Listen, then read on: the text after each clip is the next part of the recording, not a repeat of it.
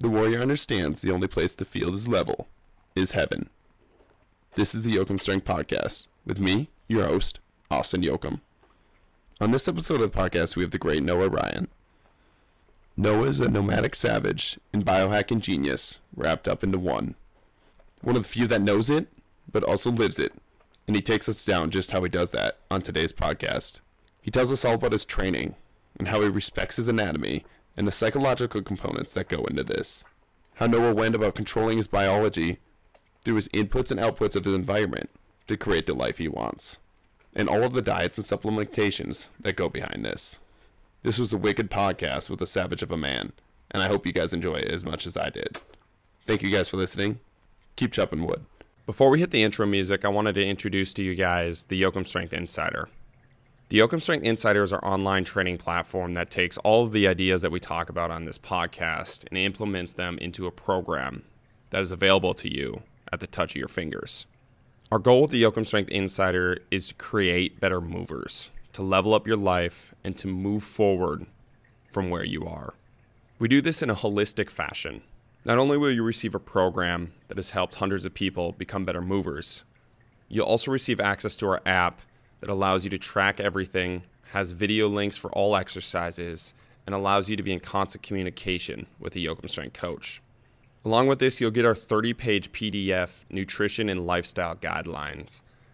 That includes everything from what to eat, how much of it to eat, why we're eating it, meditation habits, and other lifestyle habits that we implement with our clients to really level up their lives. If you're interested in trying out one of these programs, use Podcast 25 in the discount section right before you pay for 25% off your first program. Boom. This is the Yoakum Strength Podcast. Take the leap down the rabbit hole with us as we interview elite level guests to unravel what high performance really is.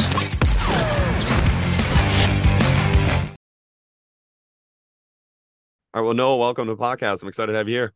Austin, thank you for having me, my man. I'm looking forward to it. Yeah, we've been ripping for 10 minutes here, just talking about training, talking about sprinting. I just got out of a sprint session, and you're in Texas now. So I want to tell the listeners a little bit about yourself, kind of how you got into the world of, I want to say fitness, but you're almost deeper in the rabbit holes than just fitness. Like, how did you get into this world, and how did you get to kind of where you're at right now? Yeah, dude, honestly, I try to avoid the word fitness as much as possible because I was always into working out. Like that was my first love when I was like 13 years old. Super small. I just remember being pinned in wrestling. I remember being thrown around on the football team. But like, I avoid the word fitness because it's so myopic. Like when people think fitness, they think Instagram fitness influencer, right? You're doing curls, you're doing like shoulder press, you're just going all for the aesthetics. And I'm like, it's so much more than that. Like, it's not even a physical thing as much as it is a mental thing, like a cellular, like a health down to the cellular level. And so I tend to avoid that. But the way that I got into all of this was I just found that my biology was the thing that was most in my control. Like I grew up feeling like I was out of control, and I hated that feeling. I hated the feeling of being small. I hated the feeling of not being as smart as I wanted to be, not being as confident as I wanted to be. So it was a pragmatic thing. It's like, what is the thing that's most in my control? And it ended up being the inputs and outputs that I made with my body. And I think additionally, it enabled me to channel some of that energy and some of that frustration into something more physical. So I just kind of went down it, and I started working out. I was like 14, and it's a progression that I've been doing for like the last decade. What are some of those like early physical pursuits that once you started to get control of this, like inputs and outputs, that you're like, okay, I'm going to funnel this into a physical pursuit?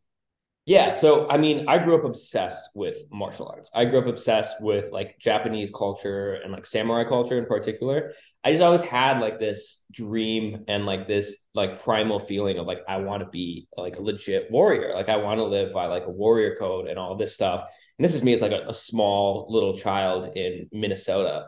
But like I was really obsessed with it. So like my favorite movies were all like these old Japanese movies and like this idea of being like a warrior. So I honestly just started in my room, just training like shadow boxing and doing push-ups and pull-ups because like it was just a way to channel that energy. And it was looking back on it, like it was just like it set that foundation, and it was just something to do, to be honest.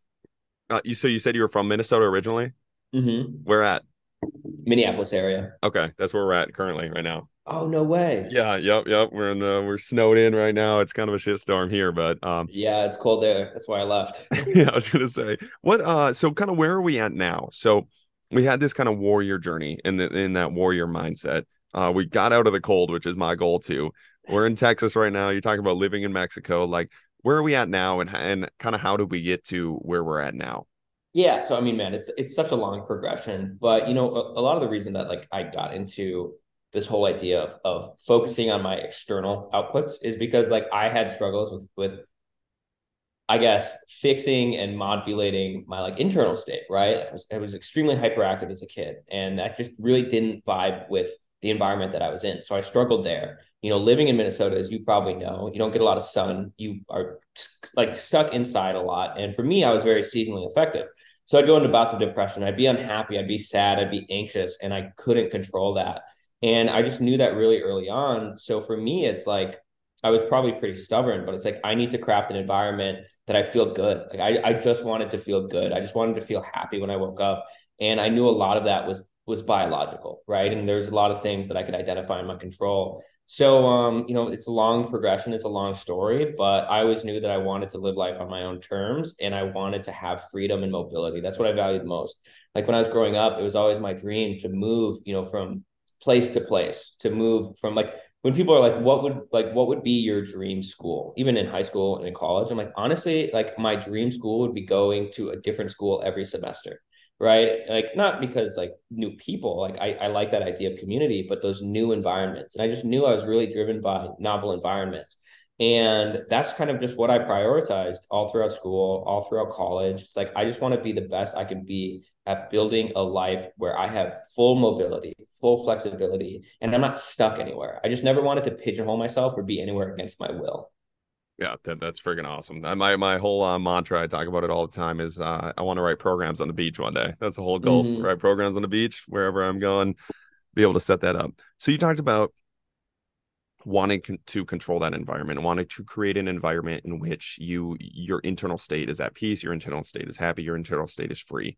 What does that environment look like? And I'm really interested in what does that building of that environment kind of, what was that process like? Because what it looks like now for you, I bring a lot of people on this podcast, and you can tell like who's at peace kind of right away, and who is like that internal state. And the way you talk, like you're talking from an internal state. You're talking from somebody that has a ton of knowledge and is just almost has that inner peace. So you've built out an environment that allows you to do that, or you're at least in the process. Obviously, you don't want to say your environment's completely set. You want to continue to level that up, but you've created an environment that has allowed you to get there.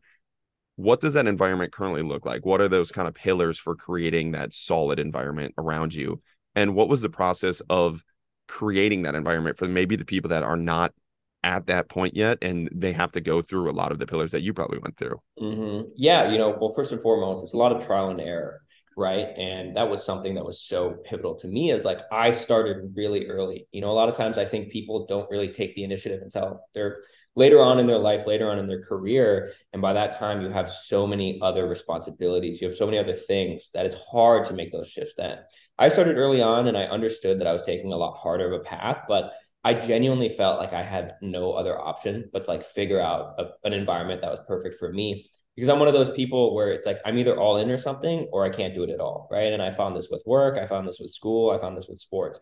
I either had to be fully invested in something and almost have this intrinsic obsession with it where it's no willpower on my end. I can't help but become obsessed with it, or I can't do it at all. And that fortunately closed a lot of doors for me, right? Because I would have a really good job, and there are multiple times where like I got really good job opportunities.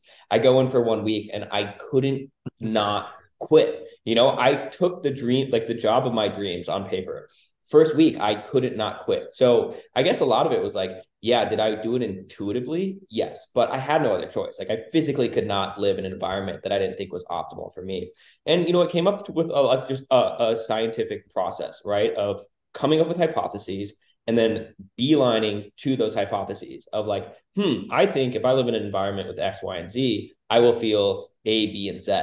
So I beeline to that. And then I make an assessment. Like, was this the thing that is going to make me feel better, make me feel content, make me feel happy, and make me feel fulfilled? If it's yes, great, I made it. But most of the time it's no, but that's even better because now I have to stop thinking about that and worrying about that being, the end all be all. So for me, that looked like, starting very early on, working on my own businesses, working on things that would give me that sense of freedom. And I had a lot of failures early on that normally people do, after they graduate school. I made sure to get those done early and have those under my belt early and really shorten that failure curve for all intents and purposes that you need to go through. So by the time that I graduated, I already had so many failures under my belt. I had so many lessons to learn. But, my end all be all, like you said, I had a very clear picture in my head when I was in high school. It's like, I don't really care about money. I don't really care about prestige or like being a socialite. Although I did think like I did enjoy those things at some point. My ideal life was me living on a beach in a foreign country, driving a motorcycle, with my hair blowing, no shirt on the beach. And I go and I work for a few hours a day. And then I go and I just live in nature. I go and surf, I go and train, and I just do that. So I beeline to that. And I did it. Like I did everything on paper, what that's supposed to look like. And then I get there and I spend 1 month doing that. I'm like, well, this isn't everything. Like, this is great. Don't get me wrong. Like, I love it. Like, my baseline anxiety is super low. It's just a very chill lifestyle. But I'm like, this isn't fulfilling. So I realized that just so early on. And then that kind of gets you onto that next path of those like next goals that you're chasing. So it's an iterative process. Yeah, that's pretty sweet. And you're just talking about one of the powers of that too is like it's getting used to failure and accepting the power of it. Like I'm reading Thinking Fast and Slow right now, and one of the things they talk about the whole time is like reframing what failure is in that book and talking about how powerful that is to drive it. But it's also, you talk about failing young too, which is something that I saw classmates around me, like they're so scared to fail out of college, so scared to fail in college. Like, bro, the best time you want to fail is like right now. Like you have no family, you have no kids, you have no responsibilities, like you have nothing going on. Like, why are we not like pushing the boundaries here? Like, why are you not basically eating shit for a little bit to try and like push something? And you're just taking the first chain that is offered to you because it's safety in that chain, but it's also going to be that kind of restrictive like jail that you're kind of putting yourself into for no purpose other than somebody kind of told you that you should take that path. Yeah. And, I think that's an issue is people feel like they have things to lose, right? Like they're going to lose face. They're going to lose reputation. They're going to lose things like physical objects. They're going to lose a good job. I just very early on, like became completely detached from things. I knew I didn't like things growing up. There's people that like things and there's people that like ideas. I was on that other side. All of my friends were like tinkering with stuff and like, doing like engineering projects and stuff. And I couldn't give a shit. I just liked ideas and I liked experiences. So I knew that very early on. I went through a very serious minimalist phase my senior year of college. I sold all my stuff. I cooked out of one wok for 6 months. I ate out of one bowl. I got rid of all my clothes and, just to do it because every single thing that I owned took up headspace and I wanted to free myself of that. And that gave me like this feeling of complete freedom where I have nothing to lose. And on top of that, it's like every single skill that I've acquired, I focused on them being meta skills, where it's like, I have nothing to lose there too, because they're so deep down and intrinsic to me. Like I'm focusing on leadership, I'm focusing on communication, I'm focusing on storytelling, I'm focusing on these things that are going to help me out no matter what I do, as opposed to focusing on a skill, right? Like becoming a doctor, learning accounting, learning in like marketing terms, like learning complex ad management tools and stuff like that. I never cared for the tools. So like, I have nothing to lose. At the end of the day, I could lose all my money and like lose everything. And I would be back to living on a beach in a foreign country. And I still love that. Like that was my end goal. So I guess that's just that freedom thing where I'm always comfortable starting from a blank slate. Yeah, and one of the things that you mentioned there that I think kind of went under the radar is you talked about developing, like call it like weaponizing yourself. You talk about developing the ability to speak, the ability to lead, the ability to do these things rather than getting a job, And so the reason why I think having your ability to be able to detach from failure is also kind of that, you've weaponized yourself. If you do lose a job, and I feel the same way right now, is like, if you do lose a job, if you do lose whatever it is, like you have weaponized yourself to a point in which you're valuable, you provide value, you can answer problems in whatever way that you need to do it. And so like it's not really a failure because you've sharpened these points enough to be able to go basically anywhere else and apply these skills to what you want to do. That's such a good way of putting it. And it really is like, some people want to acquire things. Like I wanted to acquire skills, right? And I wanted to become a weapon for all intents and purposes. And it goes back to that obsession with like the warrior culture, with martial arts and everything like that. I know like growing up in a lot of movies, there's always, that ex agent, that ex spy, or like that ex warrior that then, was outcasted or like really down on his wits. Like he was out on like some random beach or like some Mexican desert town and like at a bar, and then he gets in some trouble and then like ends up taking on 5 guys, or like he always finds a way, like if he needs to go and figure his stuff out when the time's there. I was like, I just want to get to that point. Like I want to be as effective as possible on all fronts to have that full, I think it comes down to autonomy too, right? It's like the sovereignty that you feel and the control and confidence that you feel when like you can handle yourself in any situation and you're not tied to any like dependence on something or someone. It's just, there's nothing that beats that feeling. And now we were talking about weaponizing ourselves in the mental aspect, and weaponizing ourselves in kind of job aspect. But something you've also done is weaponize yourself physically. And I think in the strength conditioning podcast, in the Yoakum Strength podcast that we have, people are always interested in how do you weaponize yourself physically. And one of the quotes that I love that you said is like, you got to treat your anatomy with some respect. And you were talking about going overhead and doing arm circles and how basically you're overhead all day and working the shoulders in the 360 degrees that they're meant to work. And it just made me, I laughed out loud because I just left a baseball group where it's like, they're doing these like, they're scared to put a 20-pound dumbbell over their head, and they're doing these like random band exercises to go throw a 100-mile-an-hour rock, like like you're already throwing this stimulus 100 miles an hour and you're scared to put a 20-pound dumbbell over your head, but you're totally just not respecting your anatomy. So kind of what are your thought processes with treat your anatomy with respect, and your thought processes behind training and your philosophy there?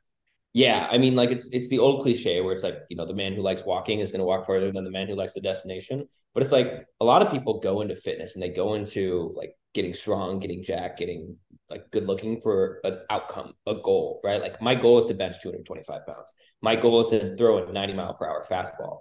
My goal is to look good naked or hit 10% body fat. And then they hit those arbitrary metrics and then they're done. And throughout that entire process, they gave up so much creativity, so much intuition, so much natural progression because they confined themselves to this arbitrary goal. I've never had any goals with fitness. And like, I'm really not that big of a arbitrary goal setter because I know that goals only lead me so far when they're finite. I'm more focusing on like constantly improving that system and like doing it more of an intuitive manner of like, I want to be the best that I can be in this given field. Right. I like, for me, especially with the physical aspect, it's like physicality and mentality are directly correlated. Like they're not two different functioning like organs.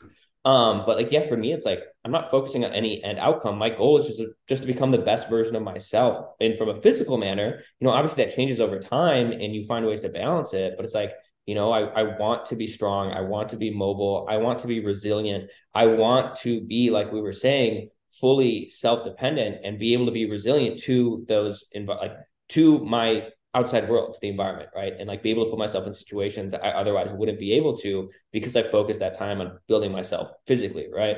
And that comes down to like a lot of martial arts as well, which I think is really important.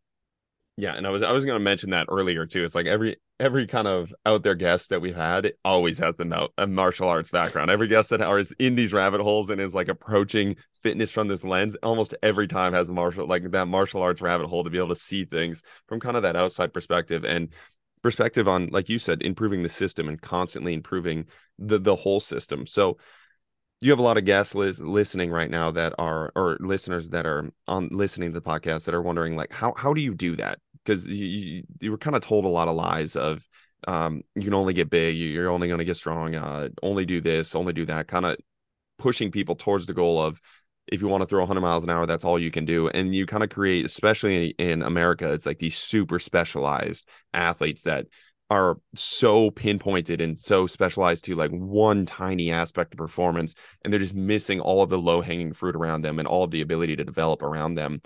How do you go about doing that? Like, what's kind of your approach to hitting all of these aspects and leveling up the system kind of holistically? Yeah. So from an objective standpoint, if I wanted to become the best at something, I'd commit a lot of my time to just doing that. But you probably know, if you look at some of the best athletes in the world, they were oftentimes multi-sport athletes. They also played violin.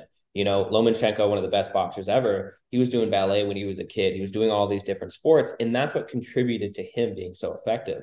We also find it in the professional world. A lot of times the people who are best in their field with the most unique ideas, with the most interesting frameworks, did that because they didn't confine themselves to that field. They didn't confine themselves to being a specialist. They excelled at connecting nonlinear thoughts and nonlinear ideas. And, just through self-awareness, I understood that's how I operated. I didn't work well being confined in one vertical. I just couldn't, I'd lock up. I worked well when I had multiple stimuli, multiple goals, multiple paths that I was going down at the same time.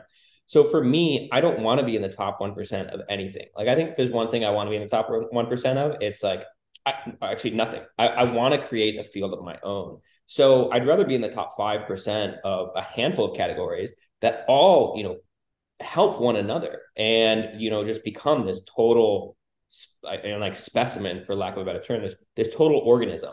And, what that looks like for me is getting obsessed with something for a small period of time and really focusing a lot of my priority on it, not completely neglecting everything else, but having a very distinct priority, getting that to a level of exceptionalism.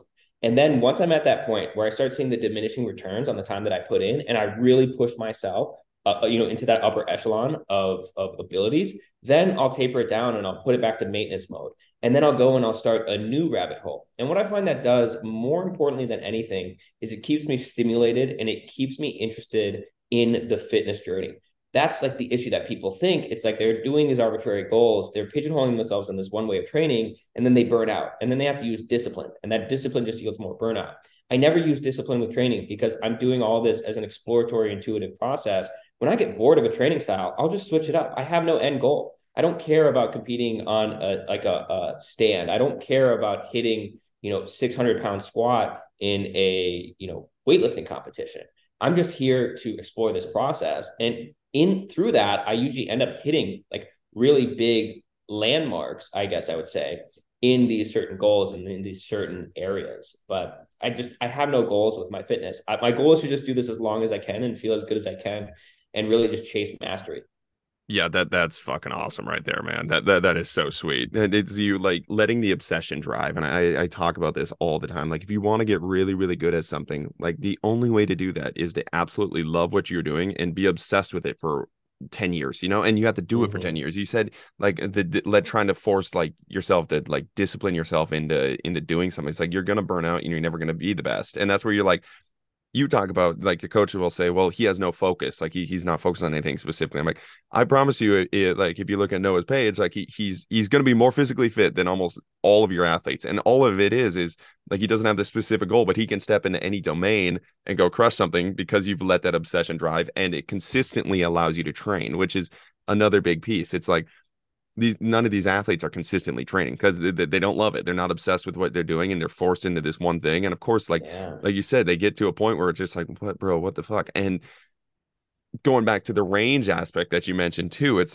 seeing things from a different perspective, or really giving your athlete the ability to have that non-linear exponential growth aspect, which is something I see all the time with athletes. You see these athletes that are just kind of forced down this collegiate strength conditioning hole where they're doing the same thing. There's low-hanging fruit all over, but they're just grinding into the same thing. And for them to get the gains of just grabbing something, they could just grab something to the right or left of them, but they keep banging their head against the wall because their college coach tells them to. And what they do when they come to us is we just have them explore something else. Maybe it's gymnastics, maybe it's climbing. And you see this breakthrough they're taking a little bit of focus off of the goal, they're adding that range, and they're able to kind of dabble in that exponential growth aspect that is there because they're able to grab into a different aspect. Maybe for a lot of athletes, if we expose them to a different movement problem, they were able to solve their old movement problem in a way in which they didn't see. You see that a lot with baseball athletes when you just have them throw with different variations on the ball or grab the ball a different way. But rather than forcing our trying to bang our head against the wall, we're kind of entering into that exponential growth, that nonlinear growth. And all it is really is just taking a step back and finding that love for something again and letting that obsession drive. That's such a big one, right? And we see it so many times with people who specialize. They get burnt out, right? They have to go 6 months without training because they burnt themselves short. They get these muscular imbalances. They get these overtraining injuries. I never do. I honestly have not skipped a week of doing physical exercise since I started training when I was 13, because I always love it. There's always something new to do. It's like, maybe I'm not feeling like lifting today. That's fine. I'm just going to get really good at like open ocean swimming. So I'm going to just see like, how long can I go out in the ocean and just swim, right? It's completely different. And then I come out of it like a new animal. Like I just, it changes your strength profile. It changes your biological profile. And I think more importantly, going past just the physical aspect of things, like the way that we keep our brains healthy. And that's a big thing for me, because I've had so many concussions from skiing, from martial arts, from being an idiot, all of these things, is like exposing yourself to novel environments, forcing yourself to learn new things. And a lot of that is like the physical aspect, right? Like the balancing, the new incorporation of your nervous system and of like muscular activation. And it's just, dude, I'm obsessed with the growth curve, and it just keeps me so, I guess, alive. Like that newness, that novelty just keeps me alive. And there's an unlimited number of terrains that you can explore just in the fitness world alone. It's like, this month I'm going to do CrossFit. This month I'm going to do Olympic weightlifting. This month I'm going to do calisthenics. This month I'm going to do yoga nidra. This month I'm going to do strictly mobility. Like, you could never get bored. It's like a candy shop. I'm literally like a kid in a candy shop when it comes to that fitness stuff. Yeah, and you can expand that out again. It's like that play aspect, and that's one thing I talk to my athletes all the time. I really try to emphasize that play and variety and aspects. And I'm like, what we're trying to do is like get you to see life that way too, which I know you see. But it's like, okay, you see all these options. Like, you just listed like 17 different options for fitness, and like that's one specific aspect of fitness. Like, now go apply that to your life. Go see things differently in life. Go explore and play in life, and like, when you read the book Range, or you look at some of the highest performers, it's just seeing problems from different lights and seeing, like, having that entrepreneurship like kind of mindset of, I'm going to solve that problem, I'm going to see it in this different light, is going to again give you that exponential growth rather than trying to like climb the ladder per se, which is like you're going to just keep grinding your head into the ground. I love that you bring up the book Range. That was the one that reaffirmed this internal belief that I had, but I was being told no by my entire surrounding. Going into school, and especially in college, they're like, you need to specialize. Like, if you want to make money, you have to specialize. You need to figure out one thing and get the best at it. And I'm like, that sucks. Like, that's not how I operate. That's not how I work best. That's not where I'm going to thrive and reach my potential. And that was my biggest fear, was not reaching my potential. It just terrified me. And that book really just gave me this sense of, okay, cool, maybe this is an option. Like, maybe being a generalist is not a bad thing. And I just was like, I'm going to specialize in being a generalist. Like, I'm going to specialize in the skills that apply to me on all fronts, right? Like rapid learning, skill acquisition, like meta skills, right? And I talk about it quite a bit, of like these meta skills that will apply to me no matter what I'm doing. And the freedom that it's given me, even though it was a lot more difficult in the beginning, even though I had people that were specializing and they were making more money than me, they had better jobs than me, I was playing the long game. And I'm just, I'm so glad I did. Yeah, and the only thing you need to specialize in is yourself. Like, the only thing you need to specialize in is yourself, and developing that. One of the things that you mentioned there was that skill acquisition piece, and that's something that I think is super valuable, obviously in life, but also in sports specifically. And this is something where I don't know if it's my surrounding, and it's the bias of my surrounding is getting me, okay, hopefully the field's going a little bit more into the world of skill acquisition and the ability to develop skills, or if hopefully the whole field is actually shifting. But that's something that I see is like the number one thing that you can do for your athlete. Like, are they able to solve the movement problem in front of you? And do they have the skills? And are they able to learn the skills? I always talk about like trying to create learners and lovers of skill, learners and lovers of the ability to learn skills, like learn movement problems.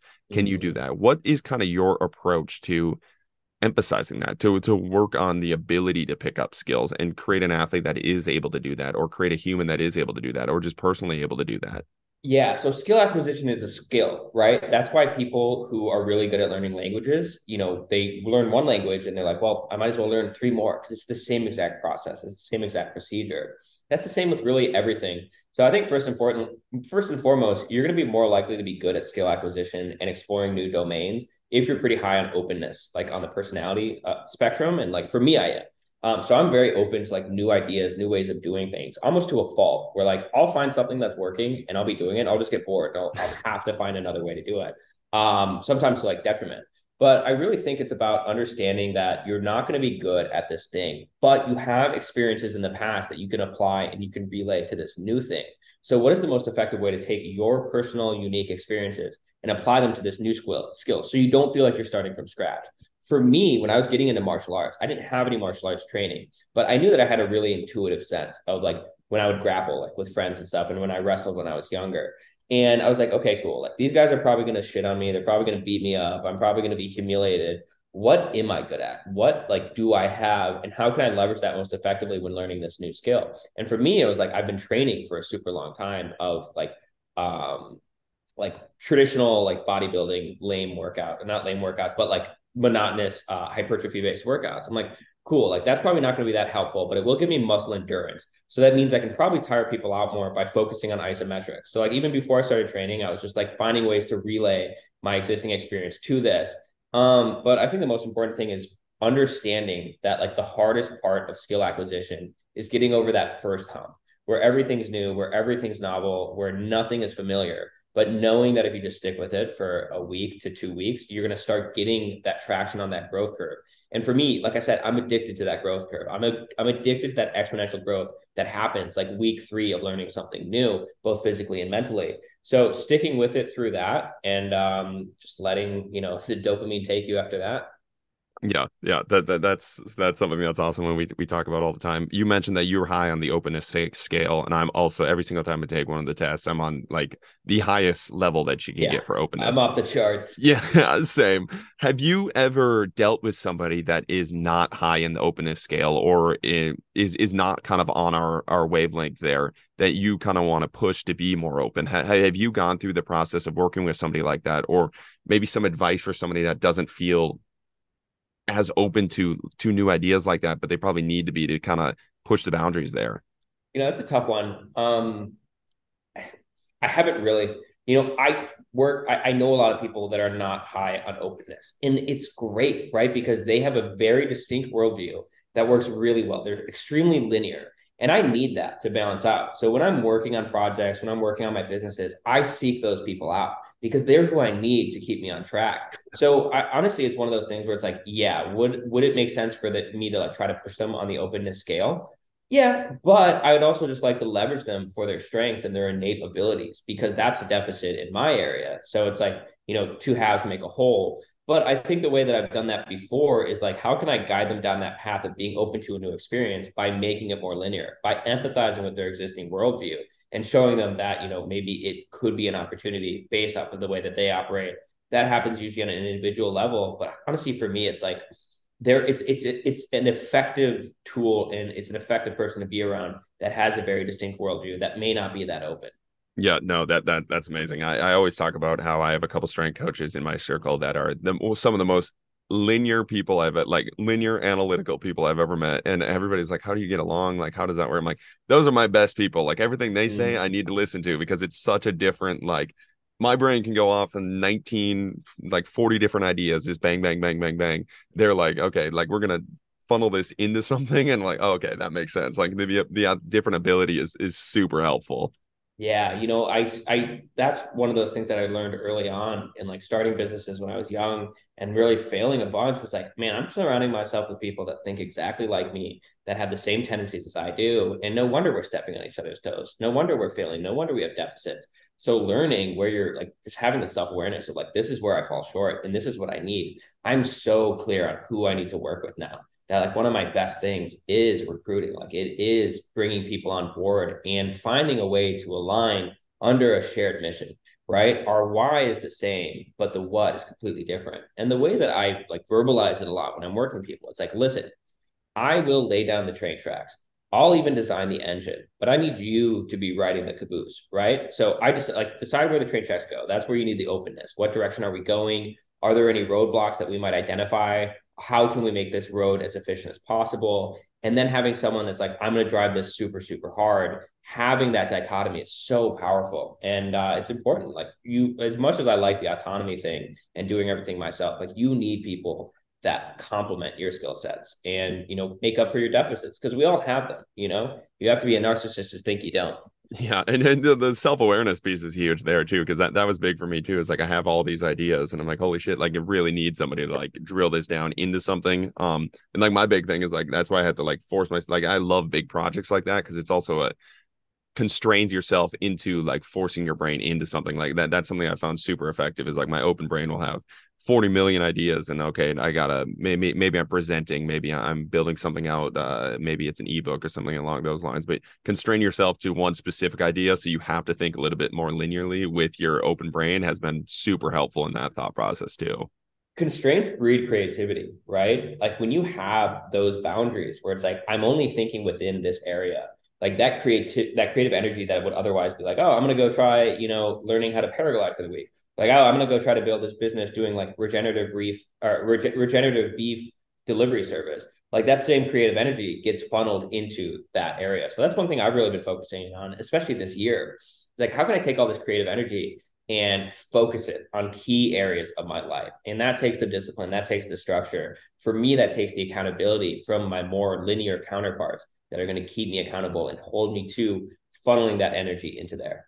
And is that your thought process? Is that the main thought process? Because you talked about that being your goal this year, is to funnel that. Is there any other pieces there for the open minds listening that are struggling to do that?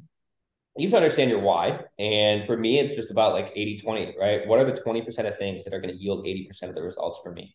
And it took me a while to build that horizon and be very clear about where do I want to be? I've never been good at that. I've never been good at that at all. Like I said, I don't really set goals.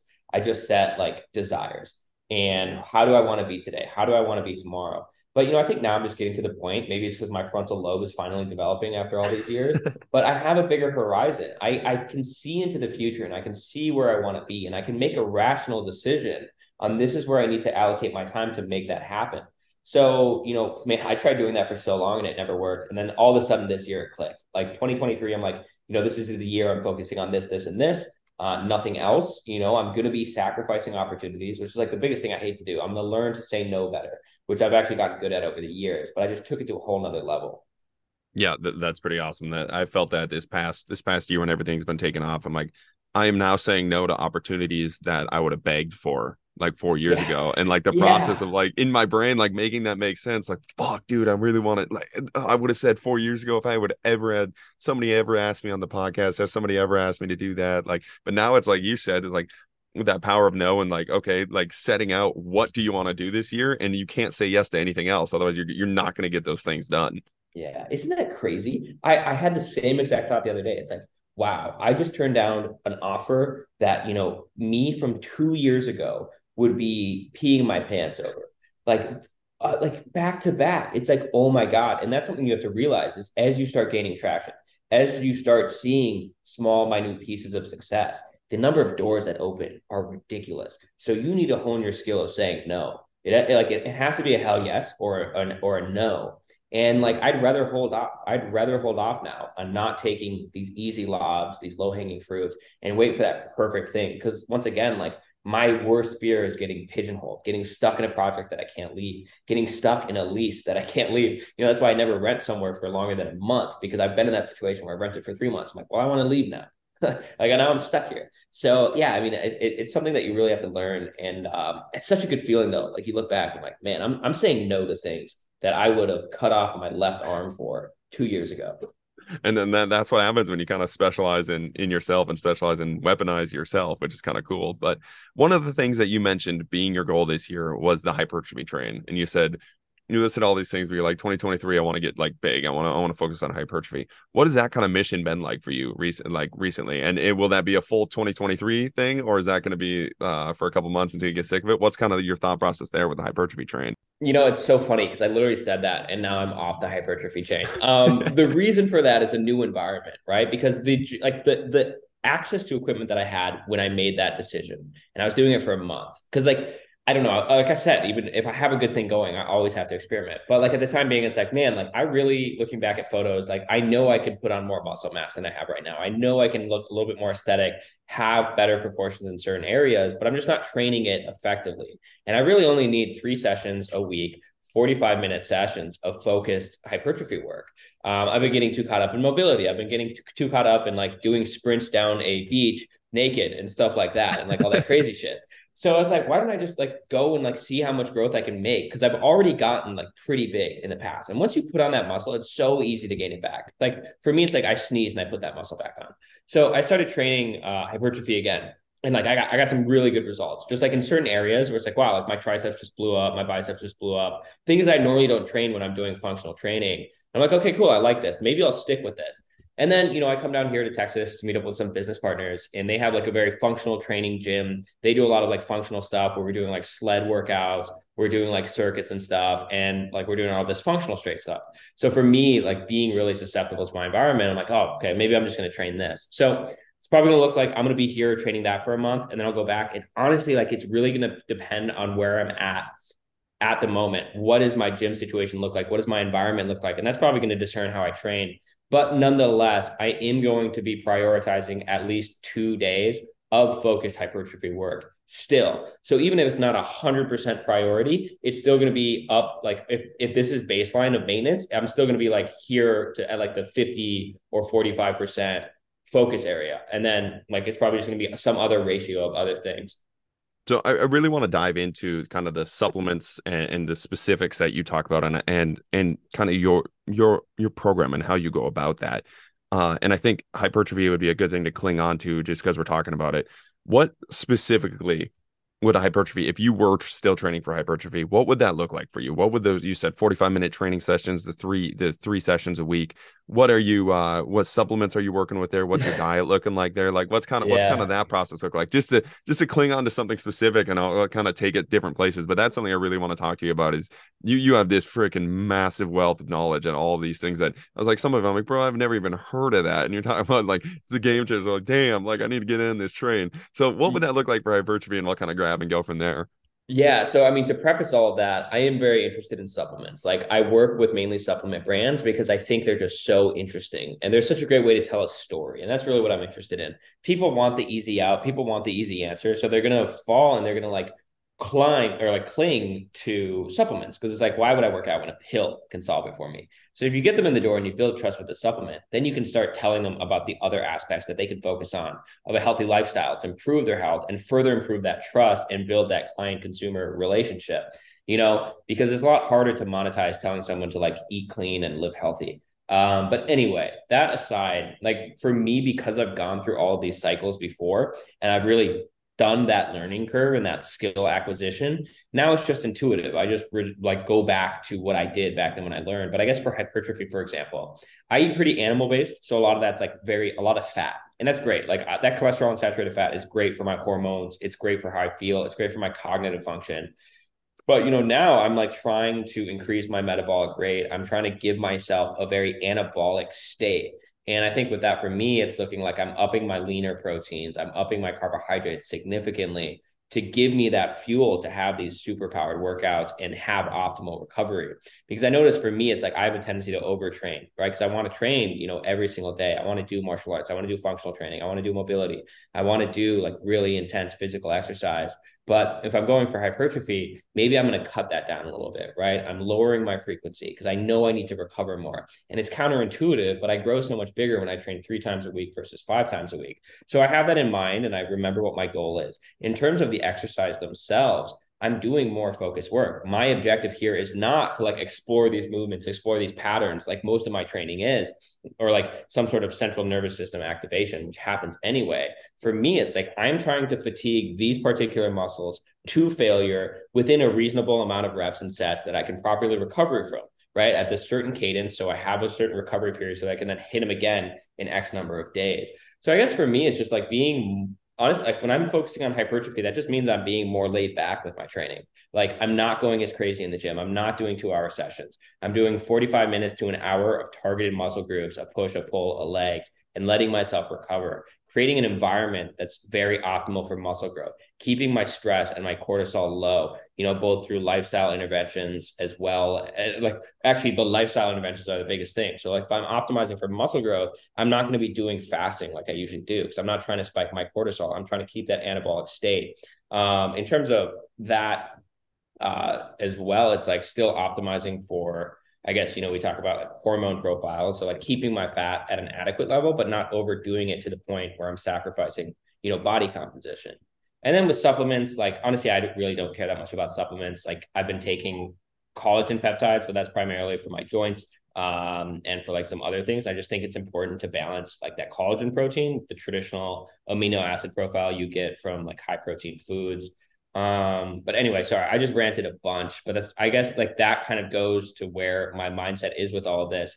I don't really, I can't think of it and explain it linearly because it's just like how I think when I'm going through any of these scenarios. It's just in the back of my head. So like when I go in the kitchen, it's in the back of the head. It's like hypertrophy is the goal. Like you remember what's important with hypertrophy, use that to discern this meal and this meal only. And I go in the gym and like hypertrophy is your goal. Remember like what you need to do for hypertrophy. So go in and do things related to that. So yeah, I mean, like, I think that just goes to show how scatterbrained it is, but it seems to work out when I apply it. Yeah, no, yeah. You don't ever apologize for ranting. That's perfect. That's I'm trying to get my whole goal of the podcast. I tell people this all the time is get them to rant onto something that they're passionate about. So that's awesome. That's a good segue into the diet. So I want to talk to you about your diet. And some of the aspects, and it's like I've been trying to get a nutritionist on, and it's like, man, trying to find a good nutritionist is brutal. Like it's brutal. Like some of the stuff I'm like, even in the DMs and stuff I'm seeing on social media, I'm like, man, it's so tough. And I'm like, I'd rather just have, as bad as a peel authority as it is, like I'd rather just have a jack guy that's living the lifestyle than like anything else. So so can you kind of dive into what that you said is very animal based, and what kind of your pillars to nutrition are, and then where you feel like we're really messing that up in the world of maybe just general fitness and specifically athletics, if you can go there, but where you really think we're kind of messing that aspect up in the world of nutrition, because some of the information there is so bad. Man, that's such a deep question. There's so many ways to answer that, and it's so multifactorial. So honing in on one would be unfair, but I'll try my best. At the end of the day, the reason I believe that there's so much so many issues with nutrition is that it's a very understudied realm of science. Any MD gets maybe 1 week of critical nutrition studies, maybe. So they have no understanding of it. And besides that, the curriculum that they're learning, they learned in the 80s, right? Like most doctors probably went to school in the 80s from books that were written in the 40s, right? And we know that nutrition is changing on a biannual basis. Every 6 months, the literature is new, like new conclusions are being made. Last month, eggs were as bad as smoking a cigarette. This month, they're considered a superfood. So it's like, it's changing so frequently. And the issue is all of the people who are experts in this nutrition field are academics, right? They're academics, or they're applying this. They're applying it academically. They're not applying it clinically. They're very rarely applying it clinically.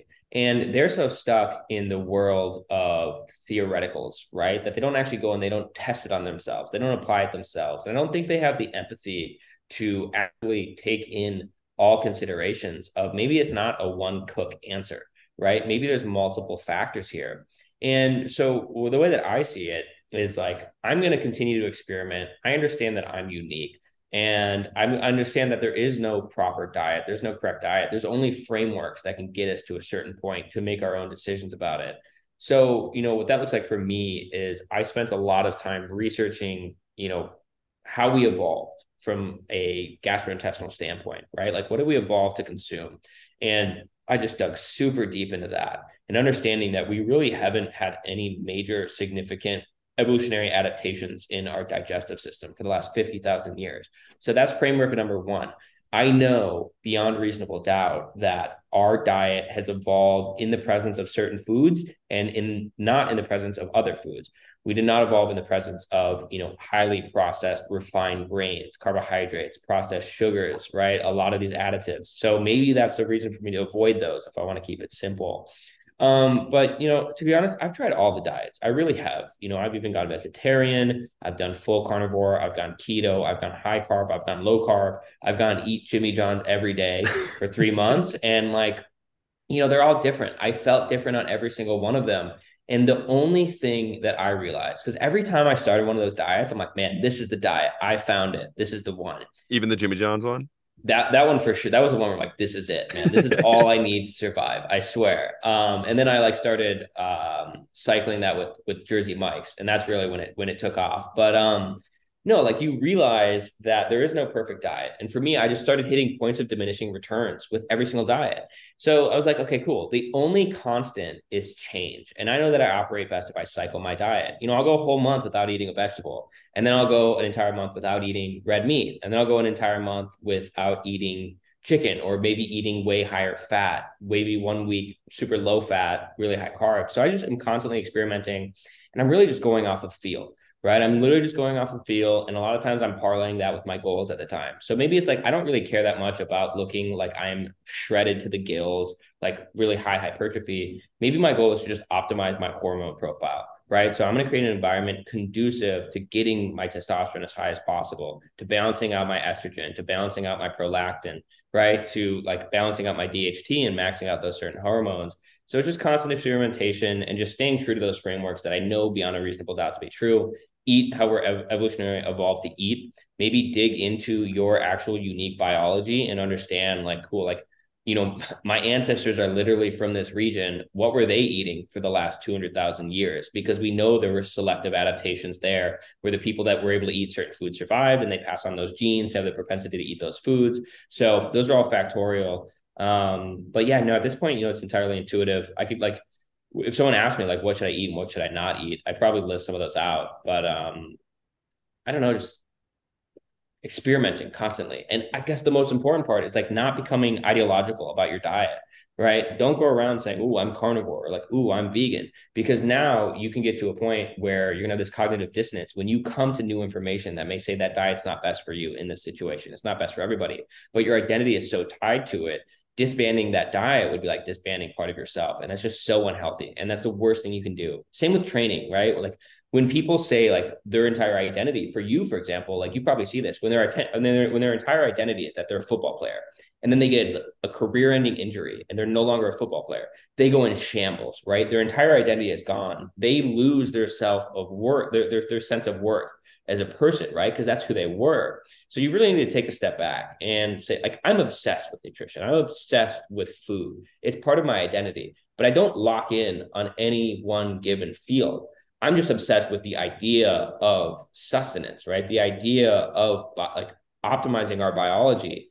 And that enables me to have so much flexibility and freedom when I change the actual like path of that. So like for an athlete, for example, like what do you like about athleticism, Austin? Like, I guess like because you could very much tie your identity to the fact that like, listen, I love strength and I love strength coaching, but like extrapolate that one step further. Like, why is it that you like it? There's something deeper than just that. That's just how you apply that deeper part of your identity to something that's tangible.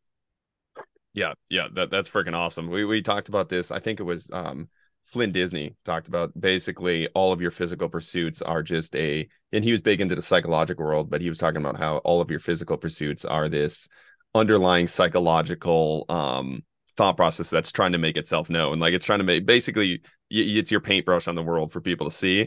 And I talk about that all the time too. It's like one of the biggest things that drives me insane is like meatheads that talk about, and it drives me insane because I used to be there, especially in high school and college. It was like me too, talking about the grind and talking about this. It's like, bro, that's not the grind. I got fucking so much attention for lifting heavy weights. That's why I like doing it. It was not the grind. It was everybody looked at me when I did it. You know, like it was like all of these things, all these. It's like you're good at something. If you're good, like that's not the grind anymore. You know, like people, you're getting a dopamine hit from it. There's nothing that gives you a dope. It's not the grind. So that part drives me insane. But anyways, getting back on topic. I'm talking about leveling up your biology, and you've mentioned that a couple of times. And one of the things that you're really well known for on Twitter, and what I've been sent that people keep sending me the stuff is a lot of the supplement stuff that you talk about.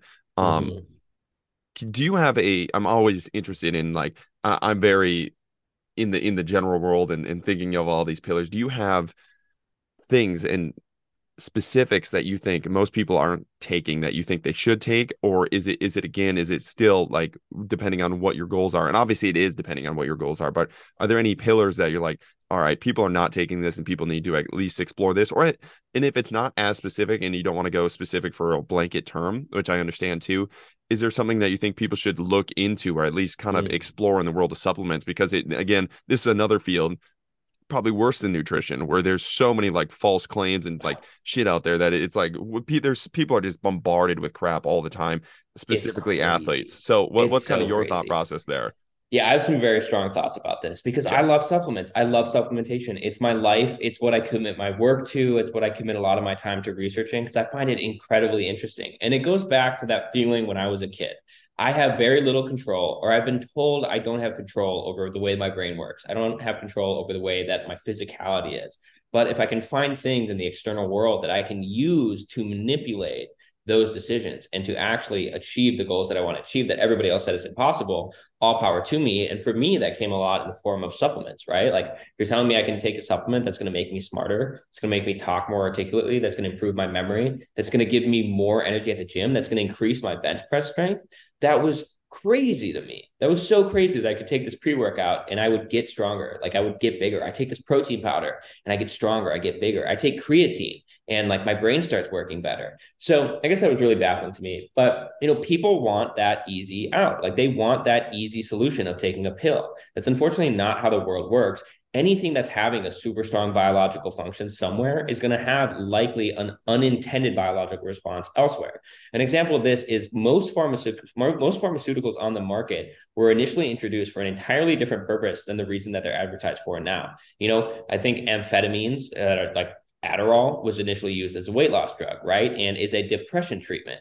Now it's used for ADHD. Rogaine was initially used for heart palpitations or like some sort of heart medication. Now, and then like people started taking it and they started growing hair all over their palms and like, well, let's use this to treat male pattern baldness. So just because something looks good for you on the surface does not mean there's not drawbacks. It's always a double-edged sword. And you have to understand that no supplement is inherently good or bad. Anything has risk. The stronger it is, the higher the risk profile is. You don't want to open up Pandora's box there. You don't want to mess with it. Now, with that being said, I do believe that there are some fundamental truths that people have to be aware of and deficits in the modern world that may require super physiological supplementation.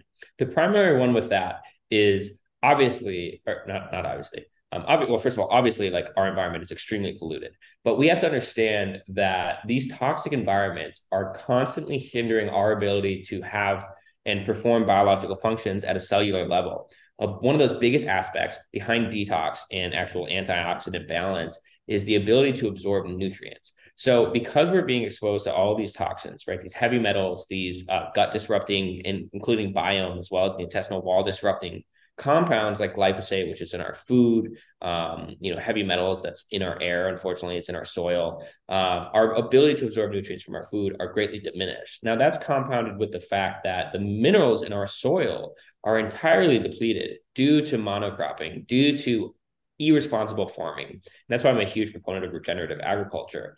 But we are not getting the same amount of minerals that we need. And we need to understand that a majority of our biological functions are driven by minerals. They're ionic. So almost every single enzyme in the body, or not every single enzyme, but like a large portion of enzymes in our body, which are responsible for cellular function, are ran and operated by minerals. And we're not getting those proper minerals in balance that they need to be, which makes us more susceptible to heavy metal toxicity. And it's a deep, dark rabbit hole. So I think the biggest thing is people are not getting enough nutrients. They're eating foods that inhibit their ability to absorb the small amounts of nutrients that they are getting, and they're not doing anything about it. So that's the place I feel comfortable with giving suggestions. Try getting more fat-soluble vitamins in your diet, vitamin A, E, K, and D. Try getting more minerals in your diet. The best way I found to get the vitamins is by having high-quality animal-based products, because the plant-based products, unfortunately, are contaminated for the most part with glyphosate. Second of all, they have anti-nutrients in them, which intrinsically is going to make it more difficult for your body to absorb nutrients from other areas. And third, they're completely depleted of their minerals. So I just haven't found them to be that effective. In terms of actually getting those minerals in at efficacious doses, I'd suggest getting some form of trace minerals, make sure that they're actually properly sourced, make sure that they're not contaminated, but start taking more of those minerals. Potentially get mineral analysis tests are tough because a lot of times they measure it in your blood, but the minerals are not just in your blood, right? They're like in all of your cells. So you're actually not getting a good measurement there. But, I think that's the first thing you should look into. Additionally, you should look into, obviously, of taking things out before you put things in. As I mentioned, things that you take are going to deplete you of potentially master antioxidants like glutathione. They're going to deplete you of minerals. They're going to deplete you of nutrients and hinder your ability to absorb them. So if you do take a supplement, if you do start eating really healthy food, but you're still eating that shit, you're just going to be pissing it out for all intents and purposes. But yeah, if I were to suggest anything, it would just be minerals and fat soluble vitamins and finding ways to get those as naturally as possible, like in the most natural forms as possible. Yeah, that's freaking awesome. You talk about the monocropping. I was trying to find the name of the book, but it's basically a whole book on monocropping and he was a cook that was like trying to source his products for his restaurants that he was building out. But he mentioned in that the TIPCO, like everybody kind of talks about it, but not everybody, but I've heard it a couple times where it's like the cows that were fed, they're both fed given access to the same amount of food, but one was super mineral and vitamin rich and the other one wasn't. And the cows that were fed the food that was basically empty calories, basically the American diet, they just kept eating. And I think it was like 200 to 400% more they ate.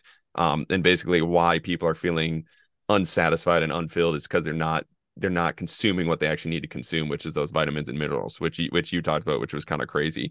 You listed the vitamins. The mineral part is something that a lot of people kind of touch on, but they're not super. I would say a lot more people are more familiar with vitamins.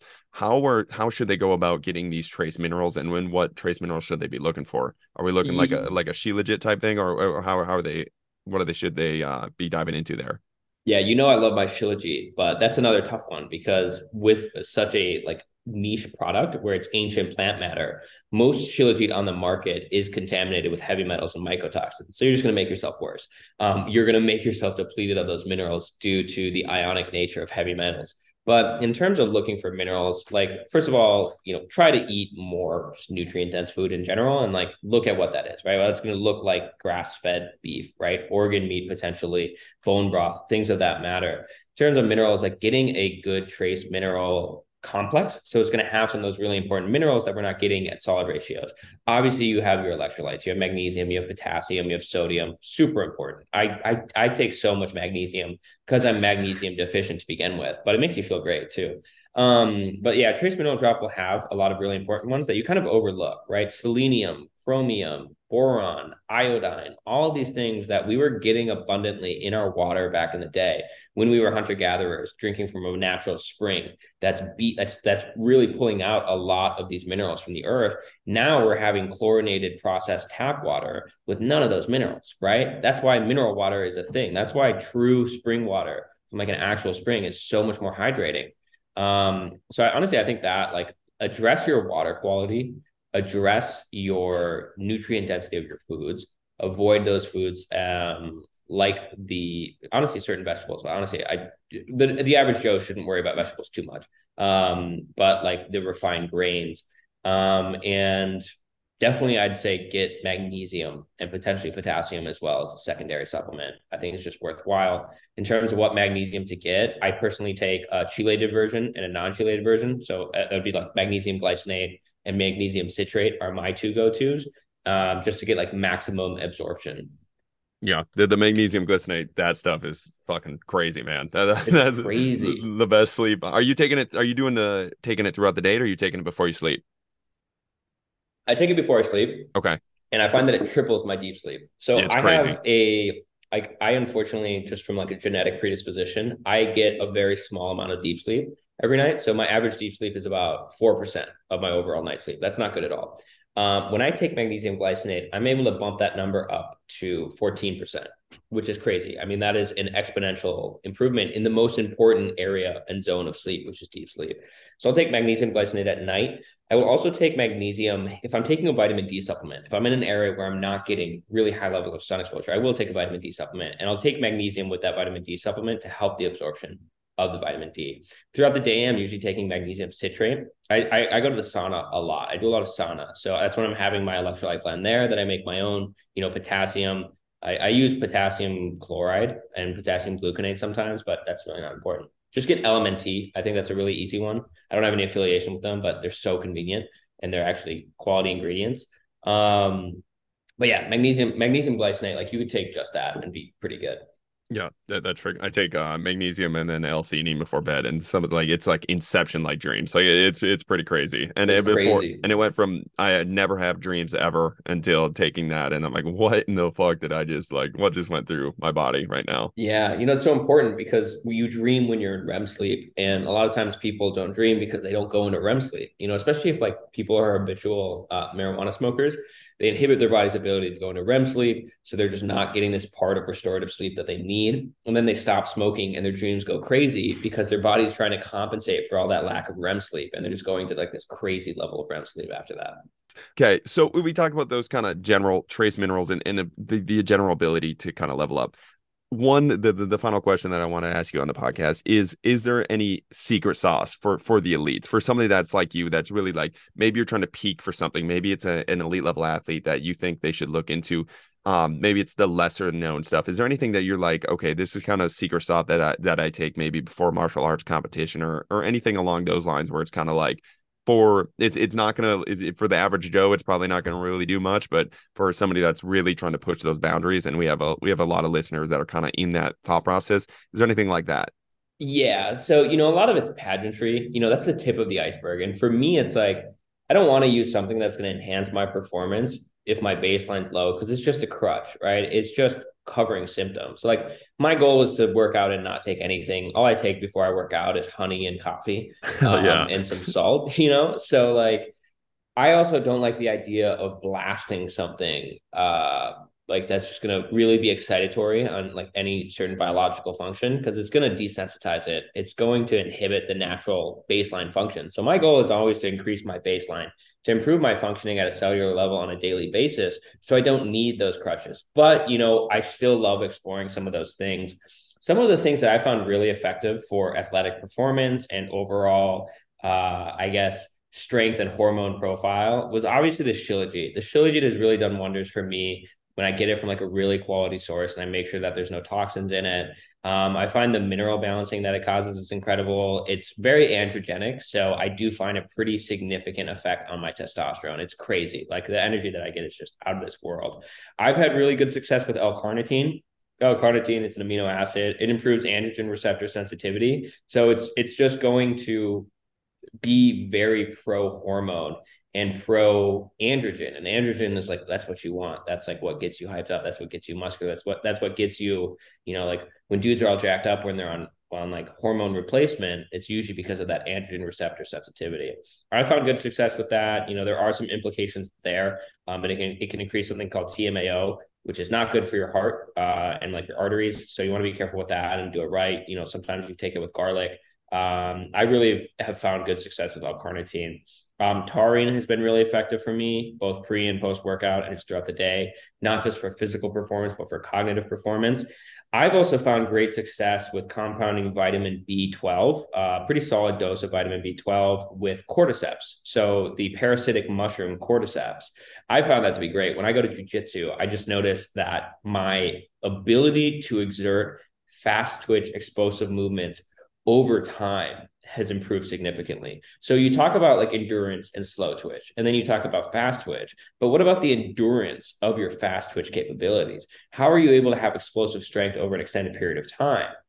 For me, that's one of my best skill sets. And I found that to really amplify that ability, which I found super interesting. On the physical side, other things I found to be effective, everybody knows that creatine is absolutely incredible. Some people are going to be hyper responders to creatine. I'm a hyper responder. I hop on creatine and my bench goes up by like 35 pounds in 2 weeks. I balloon up. I become an absolute unit. Other people are not going to respond at all. 20% of the population doesn't respond. Other things that have been really helpful for me from a physical standpoint, a lot of my stuff has been more about like the mental stuff, right? Like improving my mitochondrial function, improving, like dealing with chronic fatigue and stuff like that. And obviously that applies directly to the physical aspect, but I definitely have a few others. L-citrulline, when you look through a pre-workout, probably one of the best things in there is L-citrulline for its nitric oxide production and its overall blood flow inducing activities. So if you're looking for a fat pump, have some salt with L-citrulline and you're going to be absolutely just blasting out. And it's incredible. And it's relatively safe. I say relatively safe. It's an amino acid. It's a very safe amino acid. There's anything else that I can think of. Those are the main ones for the physical aspect. Yeah, that's a great list. Though I know I said the last question, but that got me the way you were talking about the crutch. Are there, you made it sound like there are crutches that you think people are leaning on too much. What are some of those that you think that people are probably just blasting without even realizing they're blasting, or just over abusing without understanding that they're doing it? Yeah, I mean, pre-workout, caffeine, anything that has an acute effect, right? So you're masking these underlying symptoms. Like a lot of times for me, that was my issue because I struggle with chronic fatigue from like some sicknesses that I had when I was younger. And like, I just, sometimes have low energy, and I would mask it with like with caffeine, with L-theanine, with D-ribose and all this other stuff. But you have to really like remove that, like dig the base symptoms. A common one for people who are looking to improve performance is they'll take these pretty serious nootropics, right? Like obviously like these aren't nootropics, but like people will take Adderall, right, to mask the symptoms of like poor dopaminergic function. And then because it's so powerful, because it's so excitatory, it's actually going to end up destroying those dopamine receptors and worsen your symptoms long term. Same thing with things like modafinil, which is like a wakefulness agent that people abuse. And, there's just like a lot. It's very easy to find something that works acutely and just overuse it over and over and over again. And that's actually going to make your baseline functioning a lot of times worse long term. Yeah. Well, boom. This is awesome. Thank you for being on, brother. Yeah, Austin, I appreciate you having me on, dude. I enjoyed our conversation. Thank you guys for listening. Keep chopping wood. Thank you for listening. Join us next week as we dive down another rabbit hole. If you enjoyed the show, don't forget to like, subscribe, and leave a 5-star rating. Follow us on Instagram at Austin Yoakum to stay updated on future podcast guests. Keep chopping wood.